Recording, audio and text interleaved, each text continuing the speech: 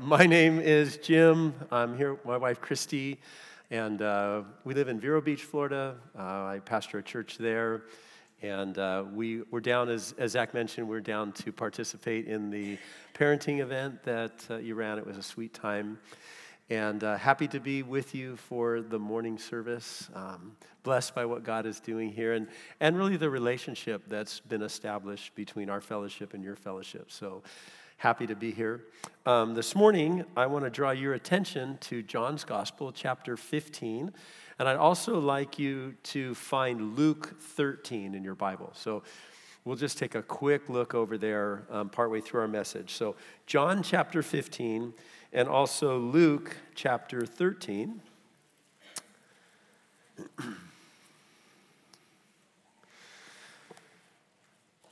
And we're going to look this morning at a passage that I think probably a lot of us are familiar with. It's one of the more well-known or more famous passages in the Bible. And it's a passage that uses symbolism in order to illustrate truth. And when we look at the life and the ministry of Jesus, one of the things that you'll discover is that the primary focus of Jesus' pre-cross ministry, and what I mean by that is Jesus came to die for our sins on the cross. That's the primary reason that he came. He said, I've come to seek and save the lost. I've come to give my life as a ransom for humanity. But prior to his going to the cross, the primary focus of the ministry of Jesus was teaching. The New Testament gospel writers record roughly 35 different miracles that Jesus accomplished. Now, some of them were broader than just like one individual, so you could multiply it. But when they refer to Jesus as a teacher or the verb teaching or its equivalent, there are over 100 references to that. So Jesus was about teaching. And Jesus had a primary subject when he taught, and that subject was the kingdom of God. And when Jesus was speaking to the multitude, Jesus would use language that would be inviting us into that kingdom. And he used a lot of symbolism. He referred to himself as a door. He referred to himself as a path. He referred to himself as a fountain of water that we could come drink from. He talked about how we could be born a second time. He's giving these invitations to come into the kingdom. And then once a person is part of that kingdom, Jesus would then teach on how to live as a citizen of that kingdom. What Jesus is doing is he's creating a new people with new identities, creating a new community of people. And we're learning how to live as followers of Jesus wherever we live. So regardless of the backdrop that we live in, God is attempting to accomplish the same work in your life. So if you were suddenly to move from Miami and you were to move to somewhere else in the States or somewhere else in the world, and you landed there, and the backdrop might be very, very different. Might be an arid climate, and it might be a people that don't have the amazing food that you have in Miami, and you might have to suffer eating Eastern European food or whatever, and so whatever that backdrop might be, God's doing the same work in our lives, right? He's creating in us, he's developing us to be the people that he wants us to be. So Jesus' primary focus was teaching. His primary subject was the kingdom, but he also had a primary method that he used to communicate. Jesus used symbolism. Jesus used what we would call parabolic language. He used stories to illustrate truths. And here in John chapter 15, Jesus is using that symbolic language to talk about who he is. Now, John, as an author, John trusts you. He thinks you're smart enough to recognize when Jesus is using parables. So he doesn't use the word parable. He doesn't say, hey, this is a parable. He just lets Jesus speak and you figure it out for yourselves. Okay, here's an example. Chapter 15, verse 1. Jesus says, I am the true vine. Now, when you read that, do you think Jesus is a bush? You go, oh my gosh, I thought Jesus was the Son of God. I thought he was God in human form. I didn't know he was a bush. But you realize Jesus is using figurative language in order to communicate something about who he is. In this case, he refers to himself as a vine. Now, this is not a lesson on botany. Jesus is using this illustration to teach us something about himself. And I would say the primary message, the number one takeaway from this passage of Scripture is Jesus is saying that life is found in him. Just as there is something that the rest of a bush or plant connects to in order to have life, so too is life found in Jesus. And so if nothing else, if you take this one thing away today, this is valuable. And that is, life is found in Jesus. But Jesus is going to modify that primary lesson from the parable because he's going to talk a lot about fruit. And so Jesus, we'd say, the primary message from this lesson is that life is found in Jesus, but we could go a step further and we could say abundant or fruitful or the life God intends for us to experience is found in Jesus. And so that's the number one takeaway. There's some other aspects to this parable. I think they're going to be helpful for us. But if we walk out of here today and we walk out of here just grasping that understanding that, listen, if I want to have real life, if I want to have the life that God intends for human beings to have, that life is found in Jesus. I am the vine. Now, I want you to notice, and we'll go through this in just a moment, but Jesus is going to tell here a story. And this story is going to have three primary characters.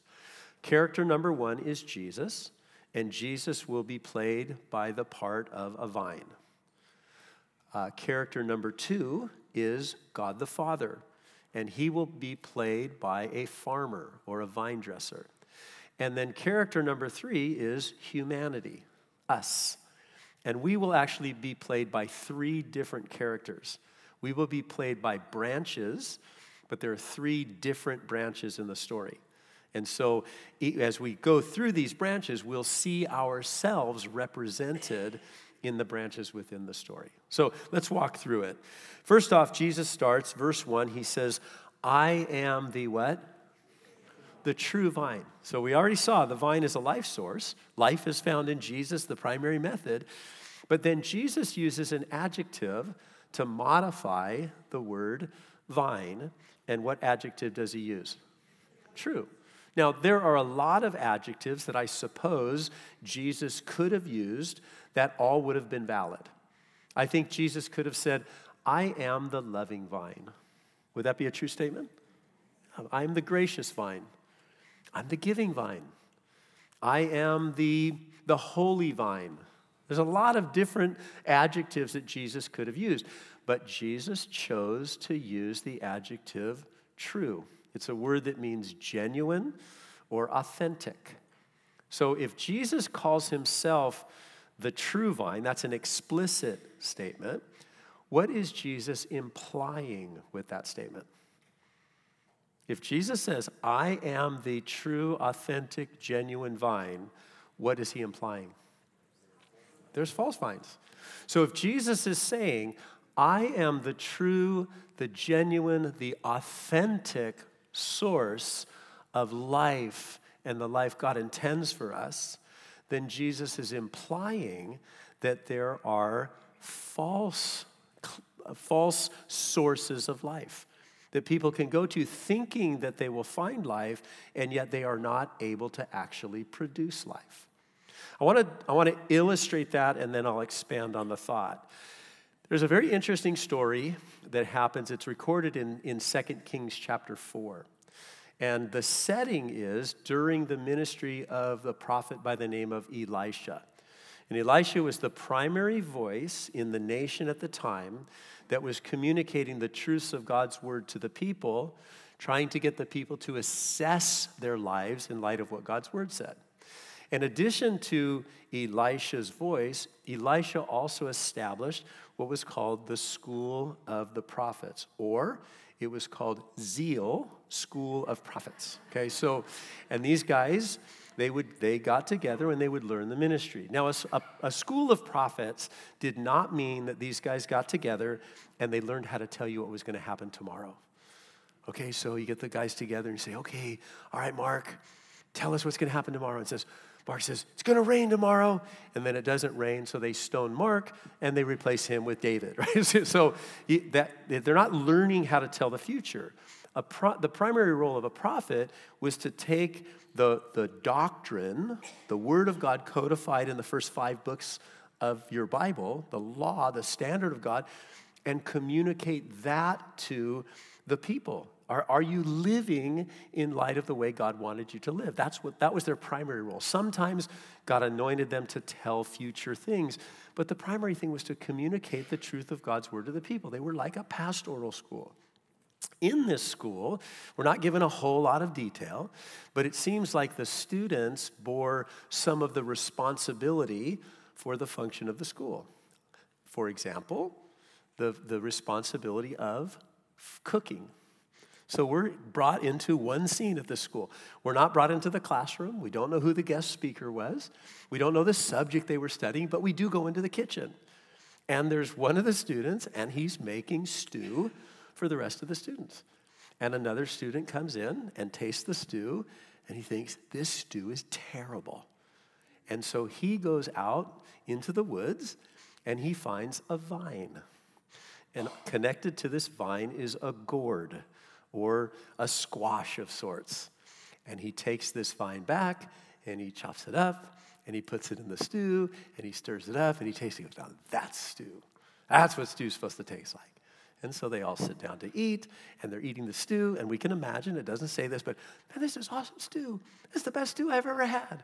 And then one student sees the gourd or squash floating in it, and he goes, stop. He says, there's death in the pot. What he's saying is that gourd is poisonous. It might make the stew taste better, but it's going to kill you. Everybody stops eating. What happened? There was a vine that promised a fruit to make the stew spicier, to make the stew taste better, but it was actually going to kill them. And that illustrates this idea. Jesus is not the only one that claims that if you come to me, you're going to find life. There are all sorts of claims. When our life is we're facing discouragement or difficulty, and there are things that they're pulling at us to say, come here and find comfort or find rest here. Some people go to things that are self-destructive.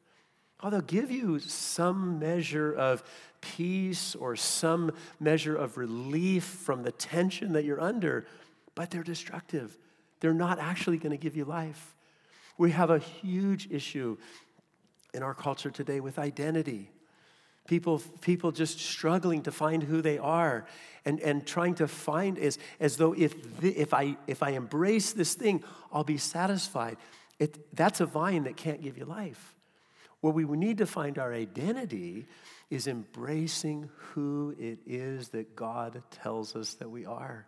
We'll find life in Him. That's where life is found.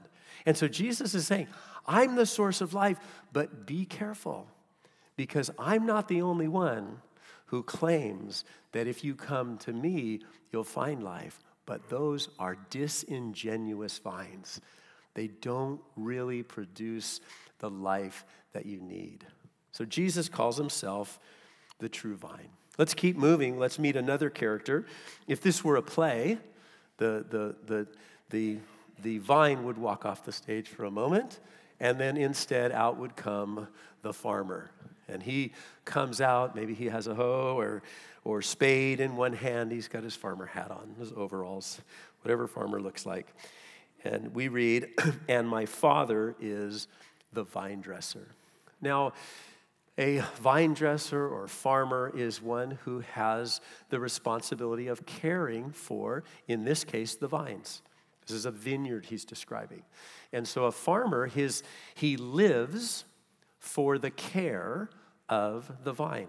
That's what he's all about. He wants this vine to become everything that this vine is intended to be. Part of that responsibility would be to ensure that the vine was fertilized properly, that it was getting the appropriate amount of water and sunlight. There was also a protective aspect to it where he would make sure that it wasn't getting threatened by things that could destroy the vine. So he cared for the vine. In our text, we're going to actually see that this farmer's pretty busy. We're going to see him take away some branches. We're going to see him pruning branches, and we're going to see him burning branches. So he's a pretty busy farmer as it relates to this vineyard. So we have Jesus, the source of life. We have God, the farmer, who is caring for the plant. And then we come to verse 2. And in verse 2, we're introduced to us. Every branch. Now, I mentioned before that there are actually 3 branches in the story. This is the first one. He describes it this way. Every branch in me that does not bear fruit. Every branch in me that does not bear fruit. So where is the branch that Jesus is describing? Look, you're looking for a preposition. Every branch where? In him. Every branch in him. And then how does he describe this particular branch? He says, it does not bear fruit. I happen to bring that branch with me today, so I want to show him to you. So here he is. This is the branch, okay? It's a poor little branch, not very fruitful. Jesus is saying that this branch is in him, okay? It's in him, and yet it's not bearing the effective fruit. Jesus will use a phrase in him, he will use the phrase abide in order to talk about this concept of being in him. The word abide is a word that represents 2 different theological concepts. The first is the idea of union. The Bible teaches us that when you come to faith in Christ, when you looked at the cross, and you saw in yourself that you're a sinner, and you saw in Christ that he's the Savior, and you put your trust in Jesus. Not only were your sins the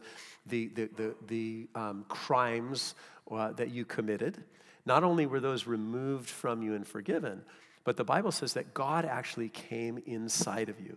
Jesus came into you. And when that happened, the Bible uses terms like being born again, or coming alive, or becoming a new creature in Christ, right? So Christ came in you. But the Bible also teaches at that same moment that Christ came in you, that you were then in Christ. You were connected to Jesus. And this connection that you have with Jesus is actually an unbreakable bond.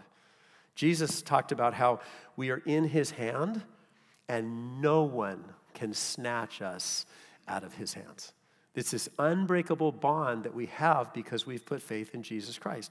So the moment when you said, yes, I need you, Jesus, I invite you into my life to be my Savior, to be my Lord, when that happened, you became connected to Jesus.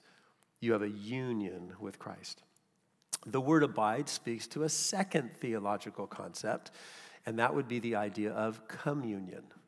So you have a union with Christ, and then you have communion. Now, we have a practice in the church that we refer to as communion, or the Lord's Supper, and that actually illustrates the concept. Communion is the relationship that you have with God. There's other terminology that's used to illustrate that. One of the great examples would be that of walking with the Lord. Talk about walking with God. What is that a picture of? It's a picture of communion. I'm walking down the road and Jesus is walking with me. And as I'm walking with him, if I'm anxious, I can go to him for peace. If I'm confused, I can go to him for direction. If I'm weak, I can go to him for strength. If I'm bitter, I can go to him for forgiveness. Like all that I need is found in him. I commune with him. I enjoy him.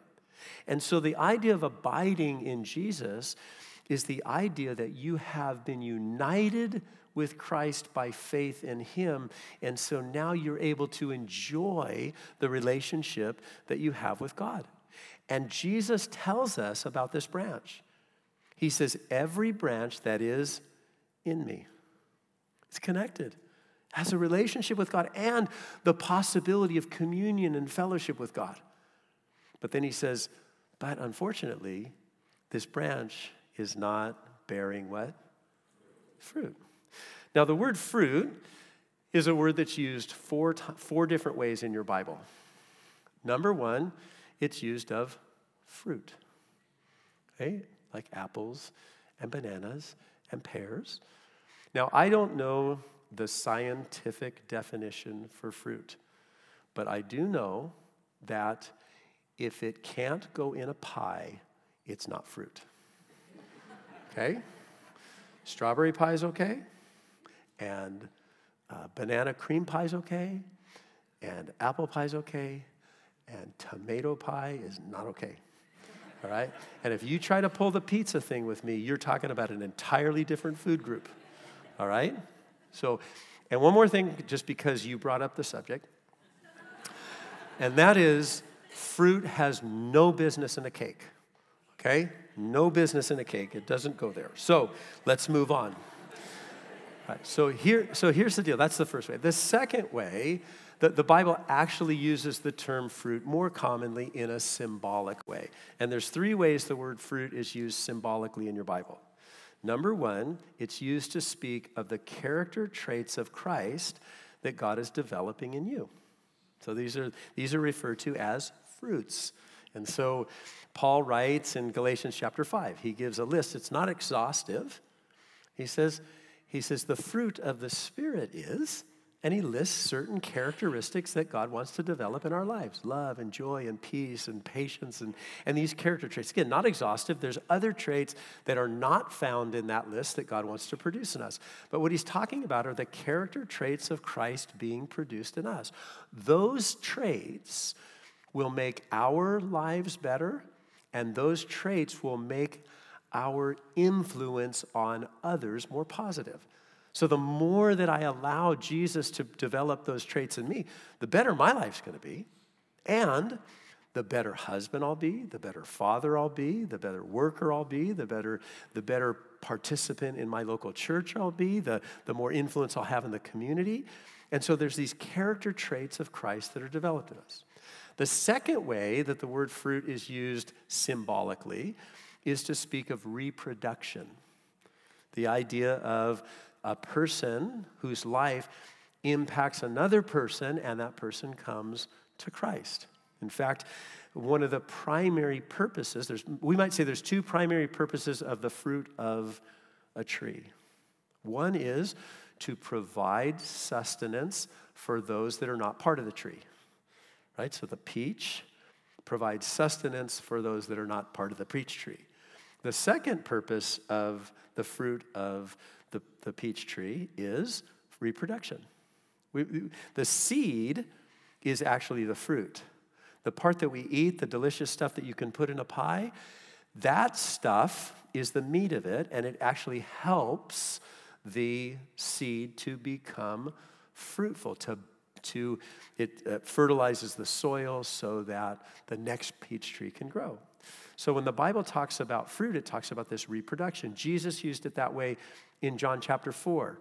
When the woman at the well goes into the town of Sychar, and the disciples are interacting with Jesus, and Jesus says to them, he says, you are about to reap what you didn't sow, the fruit of eternal life. Because that woman went into the community and started telling everybody about what Jesus was telling her, and they all came out, and they saw numerous people come to faith in Christ. Fruit is reproduction. The third way that fruit is used symbolically in your Bible is it refers to how a believer influences another believer to help them grow or develop in their relationship with the Lord. Paul uses it that way in Romans chapter 1.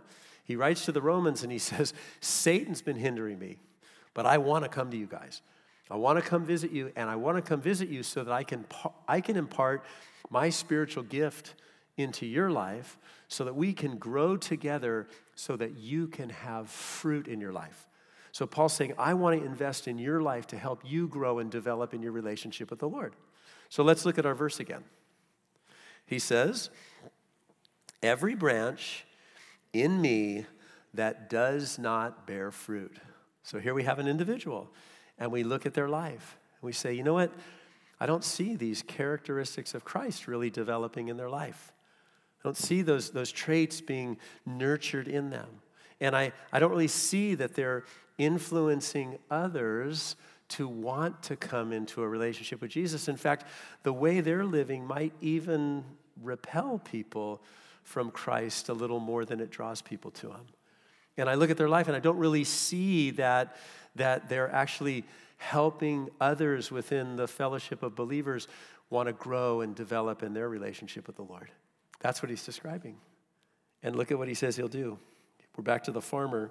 Every branch in me that does not bear fruit, he, the farmer, takes away. Is that a scary phrase? Every branch in me that isn't bearing the fruit that it should, he says, the farmer is going to take it away. It's important here that we recognize the actual term that Jesus uses, because the term that he uses is a term that might better be translated lift up. The farmer comes in, remember his whole life is about caring for the plant, and he comes in and he sees this plant that's not becoming what he intended for it to become. And so what he does is he lifts up. In fact, the word is used and translated that way elsewhere in your Bible. It's the idea of lifting up and carrying away. The promise here is not that Jesus or the Father is assessing this morning, looking through the seats here, looking at you and going, yeah, I just don't see much of it. We just got to get rid of you, okay? That's not and how do I know that? Well, I want to take you to a parable, okay? That's why I told you to find Luke 13. So turn over there real quick, Luke chapter 13. And we're going to be looking at verse 6. And I want you to notice that Luke doesn't trust you. Verse 6, Luke says, he also spoke this what? Because he doesn't think you're smart enough to figure it out on your own. He spoke this parable, and here's what he said. A certain man had a fig tree planted in his what? Vineyard. So are we kind of in the same scene that we were in John 15? Right, we're talking about a vineyard again. Here we've got this fig tree. And he said, and he, this certain man, came seeking fruit on it, and he found how much fruit? None. So here we go, right? We're again looking at our fruitless branch. This time it's a fig tree. And he says to the keeper of the vineyard, who's the keeper? The Father. He says to the farmer. So he looks at this fruitless tree. He says to the farmer, look, for 3 years I've come seeking fruit on this fig tree and found how much? None. So here's his solution. Cut it down. Why does it use up the space? Let's pause. You guys are kind of having a growth problem here at Calvary, Miami. The children's ministry classes are too full. The parking lot's getting crammed. And you look around and you think, this guy's been coming here for 3 years. I've never seen this guy bear fruit. Maybe we should kick him out and somebody useful can take up his seat. Okay, that's the imagery here. He's saying, we got to get, you're fruitless, maybe we should just get rid of you. You obviously won't listen or pay attention. And that's the attitude of this guy. So, notice, we keep reading. And he says in verse 8, but he, the farmer, answered and said to him, Sir, let it alone this year also, until I dig around it and fertilize it, and if it bears fruit, well, but if not, you can cut it down. What does he say? He says, oh, no. That's not how we treat fruitless branches. We don't throw away fruitless branches. what we do is we give extra attention to fruitless branches. He says, we're going to dig around it. Digging is hard work. It's hard work. We live in the land of soft soil, correct?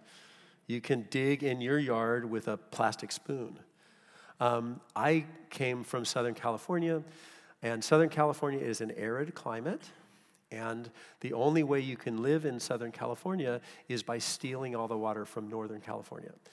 And so the ground is very, very hard. And this was years ago, but I was going to irrigate my backyard. And so I rented a trencher. So I get this big machine, and I fire it up, and I put it down onto the ground, and the thing just starts bouncing. And it's like the ground is laughing at the trencher. It's like, you really think you're going to do that? Okay, so I have to turn it off, and I had to, for 2 days, flood my backyard, steal Northern California's water and flood my yard with it so that I could soften the soil enough to get this trencher to dig into it. Digging is hard work. Here's what the farmer says. If that person's not bearing fruit, maybe they need more attention. Maybe we should invest in them some. And then he says, in addition to digging, he says, fertilize around it. Fertilizer does not go in pie. Okay, you understand? Fertilizer stinks. He's saying, this is dirty business. This is difficult business. But listen, this is important business. So here's the idea. If you would assess your life honestly, and you'd say, Jim, I think branch 1 describes me. I've come to Christ. I've believed in him. My sins are forgiven. But you know what? I don't know that I'm bearing a lot of fruit. I don't know that my life I don't know that I'm experiencing the life that God wants me to experience, and I don't know that I'm enhancing the life of others. I just don't know that I'm bearing a lot of fruit. Maybe my life is more repelling people from Christ than drawing them to Christ. Here's what I would encourage you to do. I would encourage you to lean in your relationship with the Lord. Make investments in your relationship with the Lord. Get more plugged into things that'll help you grow. Dig into the soil. Put the fertilizer down. If someone that you care about, someone that you love, is described as this branch, I would encourage you, don't get frustrated at them. I would encourage you, how can you lean in to help them develop and help them grow? So that's branch number 1. We'll go a little faster on the next 2, just because I'm hungry. So John 15 again, if you would. Verse 1 again, every branch in me that does not bear fruit, he takes away. And then he says, and, this is halfway through verse 2, he says, and every branch that, what? Bears fruit, he says, he does what to? Prunes that it may bear more fruit. So I actually brought that one with us this morning as well. I'm sorry, Zach, for what I did to your beautiful foliage in the yard, but here we have this branch. So what do you want to be, right? The barren branch or this fruitful branch? And so we look at this branch. He says, every branch that bears fruit. So this branch is bearing the characteristics of Christ. We've got some love here. There's some joy. This branch has peace. Isn't that one of the chief things that we need in the culture that we live in right now with all the chaos that's going on? You turn the news on and your gut is wrenching inside of you. You need this guy. You need some peace, right? You need compassion for others. You need righteousness to live in this world. Like, these fruits are bearing in your life. It's like, oh, it's so lush. And you also have this over here. You have having an impact upon others. Like, your life is being a witness to other people as you're in the community, at work, in school, and you're actually having an influence on others, and people are being drawn to Jesus because of you. And the church is flourishing because you're making investments in the life of others. And he's like, yeah, you're bearing fruit. And so Jesus says, every branch in me, you're connected, the life source, every branch that's in me, he says, he does what? Prunes. What does prune mean? Right? Now, if this little guy could talk, what do you think he just said? I mean, think about it. And we've created these very efficient means to prune things faster. Like I've got this pole saw, and I can extend it, and it's got this hook at the top with sharp teeth, so I can get those branches that are way up, and I can saw at them, right? It's even got this little pulley system, and it's got like a blade in it, and I can hook that blade around the limb of this little guy. Hey, get back away from me. I can hook the limb around this guy, and I pull on the rope, and he goes. Okay, so and I have this other thing. These are horrible things if you're a plant. You're going, this is terrible. Like, you're a plant, you're reading this word, you're going, wait a minute, I'm bearing fruit. Do you not see this? Like, there's some peace right here. What are you coming after me with a chainsaw? You get the idea? But listen, he says, he prunes us so that we may what? Look at the verse. We may become what?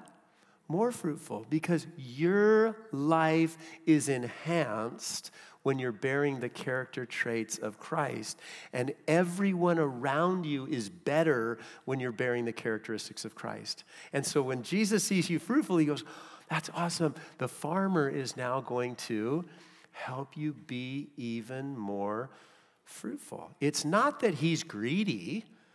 It's not that he's like, I just want more strawberries. It's, I want your life to be more lush. I want you to experience the life I intend for you. So he says, I'm going to prune you. Now, I want you to notice something, because just like that term lift up or take away, this is a very interesting thought from the verse. The word prune there in verse 2, look at verse 3. If you were reading this on your own, verse 3 might seem to not make sense. He says, he's going to prune you, and then he says, you're already clean because of the word that I've spoken to you. You go, wait, what does that have anything to do with, I thought we were talking about farming, now you're talking about words that you're speaking to me? The word clean there and the word prune, it's the same root word. The same root word as clean and prune. It's the idea, what Jesus is saying is, you are this fruitful branch. I want to make you more fruitful. I'm going to do that with my word. This is how I do it. My word is going to help you become more fruitful. You're already clean because of the word I've spoken to you. Now, you've heard that phrase, you have two choices. You can learn this the easy way, or you can learn this the hard way, right? Some of you even threaten your children with that, right? You got two choices. You can learn this the easy way, or you can learn this the hard way, but you're going to learn this. And your children have that. I mean, and we've as children we've done it, and your children have done it to us, where it's like you say, okay, clean your room, and they throw a fit, and now they're in trouble for throwing a fit, and when they're done throwing their fit, they still have to clean their room, right? It's not like they got out of cleaning their room by throwing a fit. They just suffered more. And in the same way in our relationship with the Lord, it's like we can be pruned very easily. We're reading the Bible says don't do that, we stop doing it. You just got pruned. We could say, you just got pruned. You just got pruned, right? I mean, really, the Word of God is pruning you. Or you can read what the Word says. The Word says don't do that. You can resist God and, right? He's going to prune you. He loves you. He wants you to experience the life He's intended for you. And so we get to choose. Am I going to just let God's Word speak to me and put into practice the things, or am I going to resist that and have to go through those challenging things because the farmer loves us too much to let those things remain in our life? One more thing, and we'll move on. Jesus talks about abiding in Him. Verse 4 is actually the only imperative in the passage where he tells us to do something. He says, abide in me, commune with me. But then we jump down to verse 6. And in verse 6, he says, if anyone does not abide in me, he is cast out as a branch and is withered, and they gather them and throw them into the fire, and they are burned.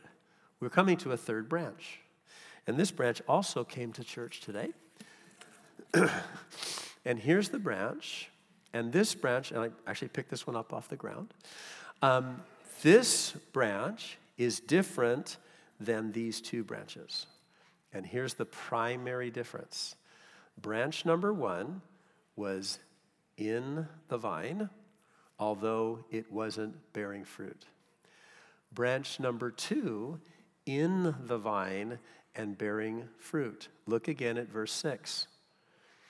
He says, if anyone does not abide in me. Is this branch connected to the vine? No, that's the difference. This imagery here, Jesus is not saying that the unfruitful believer is going to be thrown into the fire and burned. That's not what he's talking about. We already talked about that guy, right?